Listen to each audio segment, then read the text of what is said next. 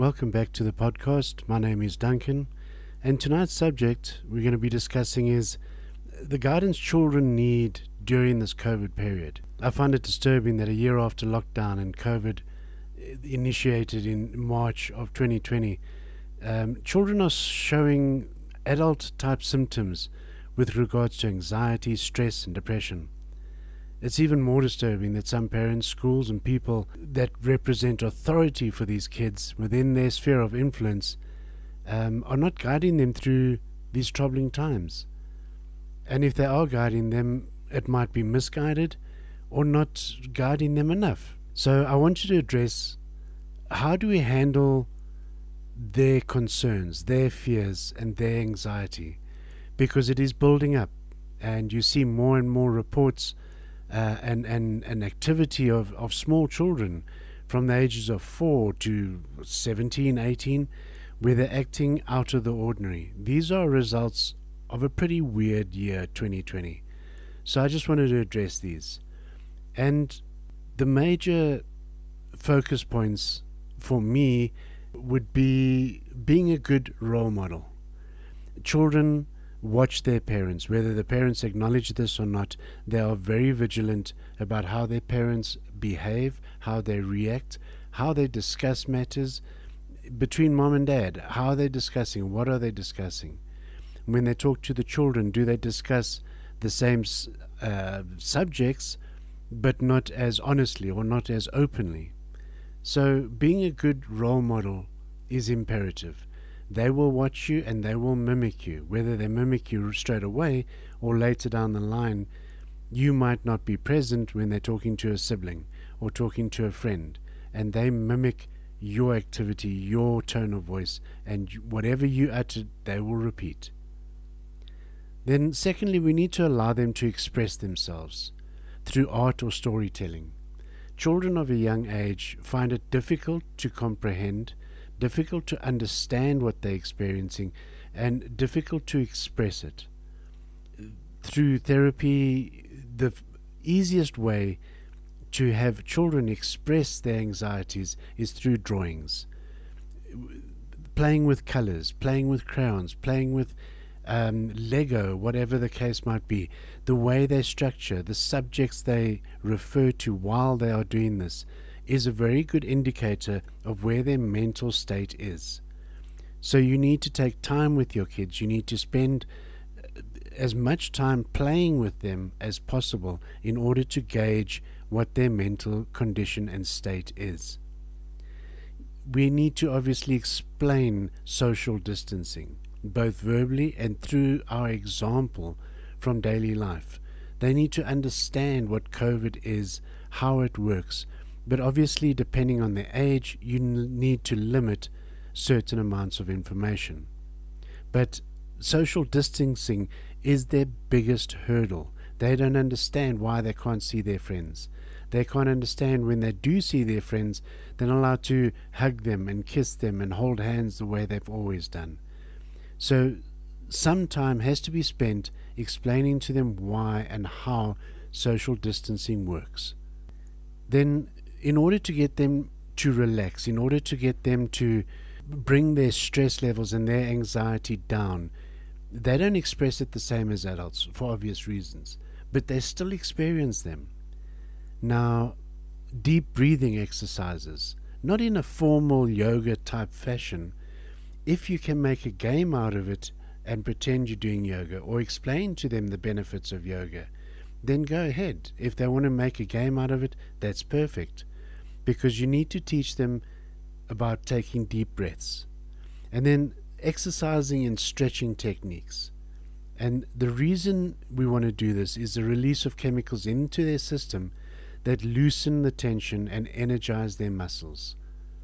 So focus on what you can as far as what we would deem yoga. Let them stretch, let them reach for things, let them play twister, that type of thing. The release of chemicals in their system from using their muscles and the deep breathing will calm them down. Always focus on the positive. Do not entertain the negative unless you're trying to teach them a lesson. Keep everything as positive as possible. They are as susceptible to anxiety, stress, and depression as adults are. The difference being is they can't always comprehend it. They can't always explain it to you. They can't always let you know exactly what's going on with them. Whether they're feeling ill, whether they have cramps, or they can't sleep, or they are nauseous. These are all possible symptoms of stress, anxiety, and the uncertainty of what's going on. The other good way to guide the children and keep them level is establish a routine. The routine is a reassurance for the children that life is normal. The same with discipline. That is a reassurance to children that they are in a familiar environment. Obviously, we got to take it easy with the discipline side, but you need to stick to your grounds, because the children appreciate the fact that they have discipline in their lives, because it forms part of their makeup, of their familiarity. So cultivating and sharing in the kids with respect to strangers, with respect to elderly, with respect to friends and family. Let them write letters, or let them get onto the computer and Skype or Zoom call a loved one, a friend, a family member, grandparent, whatever the case might be. Let them interact with other people via your phone or via the computer, but let them socialize as much as possible through social media. It's imperative to keep contact with loved ones and let them share, let them spend some time with them. It's not just a meet and greet and hi and bye. Let them spend time. Give them how much ever time they need to bond with these people, because that is imperative to their balance and their psyche. The other factor is we need to be available to the children.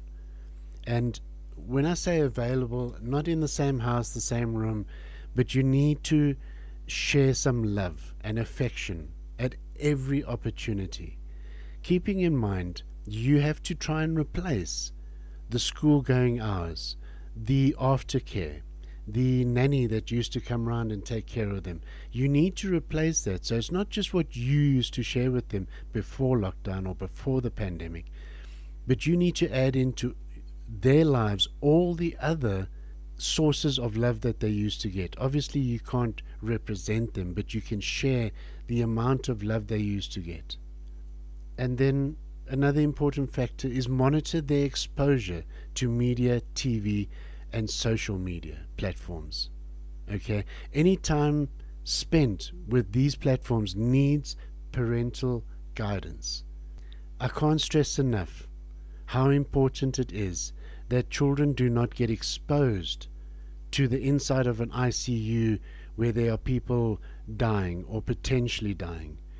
Yes, it is a reality of life, but a 4 or 5 or 6-year-old hasn't the capacity to handle that type of information, process it, and move on. That will come out in nightmares. It will come out in whatever form, whether it's irritability, sleeplessness, stress, anxiety, lashing out at people. We need to be conscious of what they are exposed to. I'm not saying limit everything, but limit the horrors. They're already dealing with an uncertain situation. Let's not make it worse by showing them the stacks of coffins in morgues or the mass graves that have been dug around the world. Yes, this is tragic. It is bad news for everybody, but don't expose your children to it. We have no idea how it will affect them and what the repercussions of that exposure will be. So be careful in their exposure. We need to dispel rumors, hearsay, and misinformation while we're watching the news with them, or the social media platforms, or the social media stories, Twitter, whatever the kids are involved in. You need to be in attendance and help dispel the rumors and hearsay. There is so much misinformation flowing on social media and, in certain cases, mainline media, the TVs, newspapers, magazines, whatever is being put out there, not everything is true and correct. We need to filter it and make sure that children are receiving positive news and information for them to make up their own mind about what is going on. Talk to your children. This is a wonderful time to bond and allows you a snapshot of their mental state while you are engaging with them. So they are often confused or unaware of what is plaguing them, what is bothering them. But by talking to them and playing with them allows you to express on their level. And if you are at their level, you will absorb and take note of what they are trying to express. And another vital thing is allow them to control the conversation, because they will subconsciously lead you to their problems. They will subconsciously lead you to the anxieties or the fears in how they are playing, how they are expressing. Watch their games carefully and try and interpret from a child's perspective what it is they are discussing or trying to relay. It empowers the children to be in control of the conversation and the game, because that helps them dispel the fear and the anxiety, because it puts them in charge versus something else controlling them, being the fear or the anxiety. Another point to look at is be honest and accurate with the information you are sharing. Filter and restrict sensitive and age-appropriate information. As I say, don't expose them to items or situations or visuals or audios that they are not prepared or not able to handle at their young age. Stay up to date with their schooling is the following point, and their learning structure and curriculum. Besides being a unique opportunity to bond with them, it gives them an activity that is distracting from whatever their fears and anxieties are. It distracts them from COVID. It distracts them from not having their friends around. It gives them an activity. And you have to ensure that it is stimulating and upbeat and positive for them to continue learning, so that when they do return to school, they are not 6 months, 8 months, a year behind.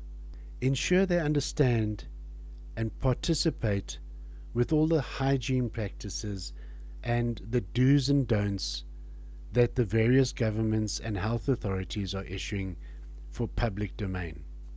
So ensure that the child understands why they have to wash their hands. They need to understand why they have to wear a mask. Not any gory details about infections and death, but they need to understand that they can make somebody else sick if they don't wear their mask. They can get sick themselves if their hands are not sanitized. So go to the trouble to find out what all those circumstances are. Simply by any COVID-19 station will give you that information, or a health authority, or just Google it, and you will find all the information you need as to why and how the hygiene that is required is implemented, and then just include your children in that. Make it a game, make it an adventure, make it a challenge, make it an adult activity that they need to aspire to. The other big factor that doesn't really affect the child's understanding, but it is more for their physical well-being, and that is focus on the immune system.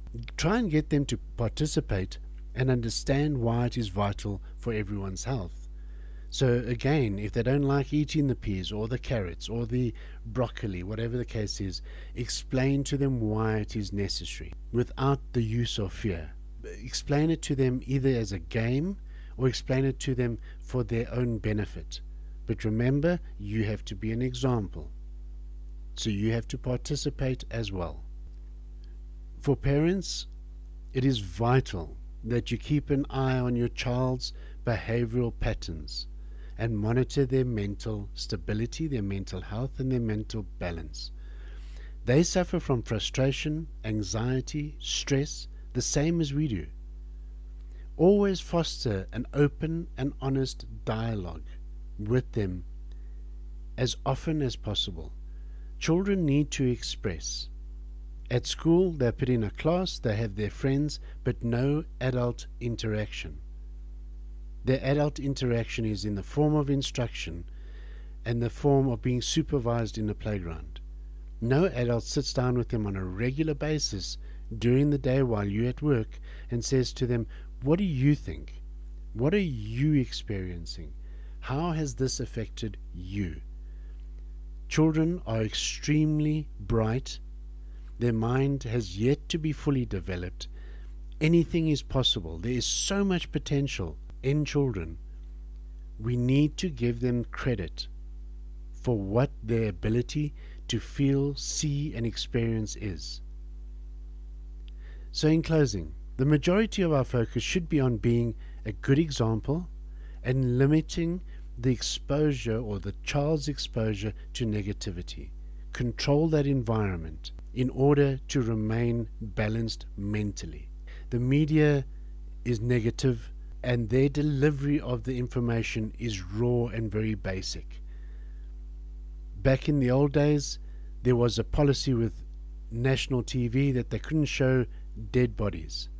Now today, before you even realize it, you're in a morgue, or you're in a ICU in a hospital, or at an emergency ward, or you're on the side of the road and there's some graphic detail. Prevent exposure to this, because a child's brain hasn't adapted or hasn't built mechanisms to handle trauma. To us as adults, the potential of seeing a dead body, yes, it's traumatic, but it's pretty easy to handle. But for a child, that image will remain with them for the rest of their lives if it is not understood, if it becomes a fear.